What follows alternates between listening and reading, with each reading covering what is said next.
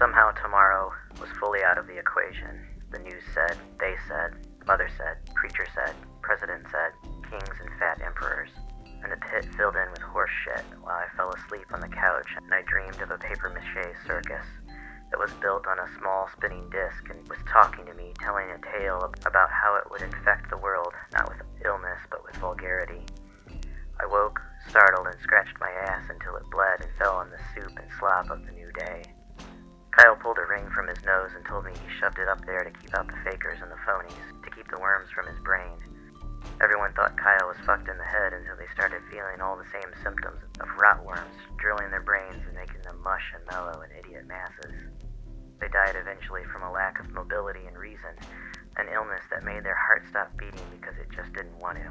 Somehow tomorrow I would walk down to the bank and piss in the river and cough and say thank you to the river god that hid in the tangled roots on the other side. I know I would be tempted to dive in, but the river is still contaminated after all these years, and so I wouldn't fear that flesh-eating bacteria would take my legs, and right now, being able to run is your best commodity.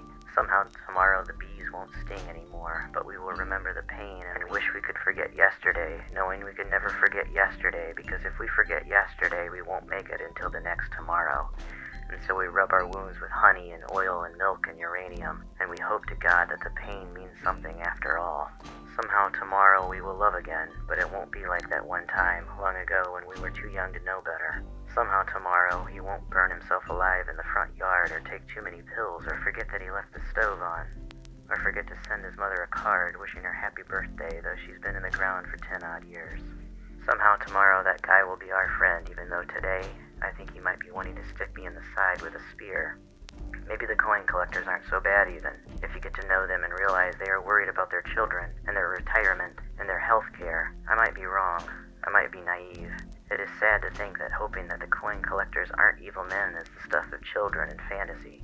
I want to walk in a world where it is safe to walk among people who look like humans, but don't act like the savages we have all come to know, me being one of them. Over across the other side of the world is a woman who remembers what it's like to forget the people you once knew and counted on. She puts her tears in a jar and has collected them for months on end. She pours it out and boils it on the stove top, knowing that in the months ahead, the only fresh water there will be to drink will be provided by her sadness and her loneliness. She cracks open a can of dog food. That was the last thing on the shelf at the store. Somehow tomorrow, sticks and stones and words especially won't hurt us, and we will certainly see past the end of our own nose.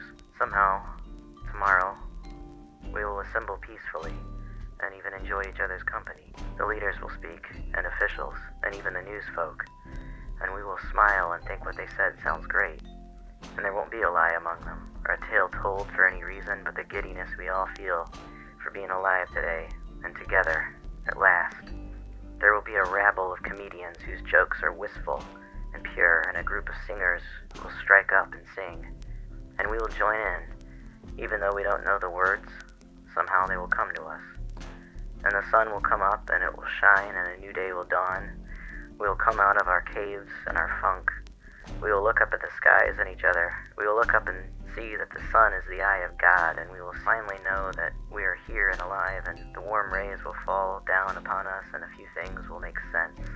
A few things. Which will be enough. Those very few things, we will have enough, and we will know that we have enough, and so will our children and their children after. Somehow, that will come to be tomorrow. But for today, that's all I have to say.